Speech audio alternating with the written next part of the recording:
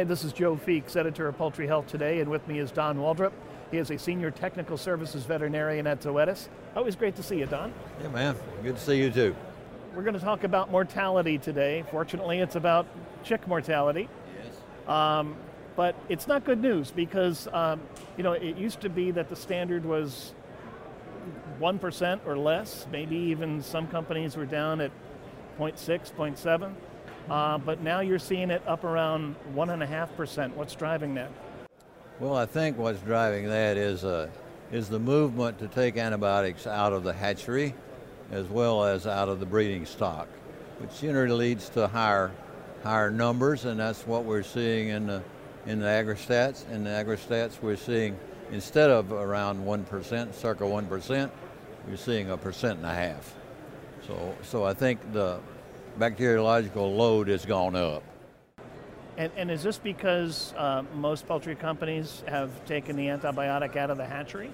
Yes, most because of the no antibiotics ever movement in the industry in the last 5 years.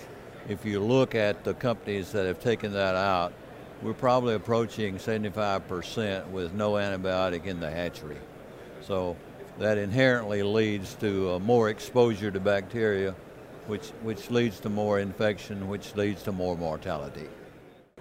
And of course, we're not using antibiotics in the broiler breeders as much as we used to as well. Yeah, that's right. That's right. So it's a two-edged sword, right? You've got that which lets more bacteria come into the chick inherently. So as you put that in the hatchery, you multiply that bacteria, and so the exposure levels go up as long as we can't damp that down with antibiotics. So one quick and easy solution might be to put that antibiotic back into the hatchery, but that's clearly not going to happen. What does the industry need to do? Because that 1.5%'s got to be really costly, and it also becomes a welfare issue too. Yeah, what do we right. need to do to get that back down under 1%? Well, I mean, we know a lot of things we can do to take those bacteriological numbers down, right? Like floor eggs, for example, or fecal stained eggs. Instead of including those in the hatch, we take those out.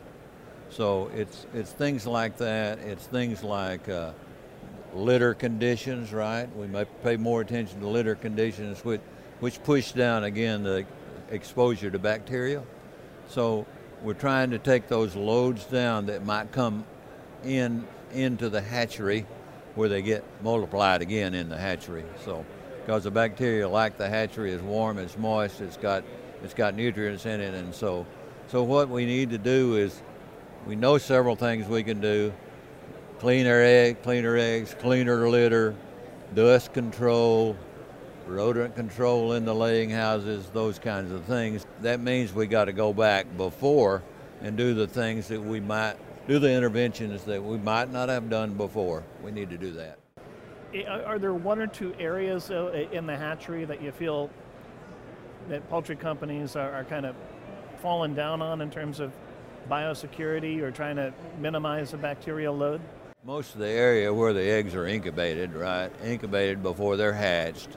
Those areas are, like I said, they're nice and warm and moist, and they got nutrients in there, eggs, eggshells, all that kind of stuff.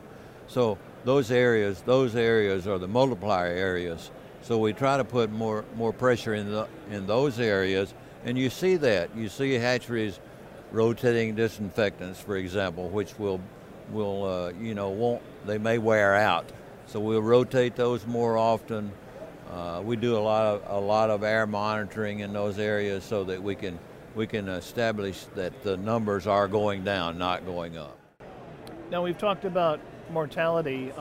Let's also talk about the chicks that do survive, the other 98.5%, if you will. Are we seeing any declines in chick quality to go along with this increase in mortality? You mean past the 7-day? Yeah. Yeah. It puts more pressure in. It puts more pressure in that system. It's really a function of bird may survive, but it may survive with higher loads of bacteria in itself. So what happens is when they get exposed to various things out in the field, in the grow-out area, then those numbers tend to rise. So that's another challenge for us is past the 7-day, what do we do past there?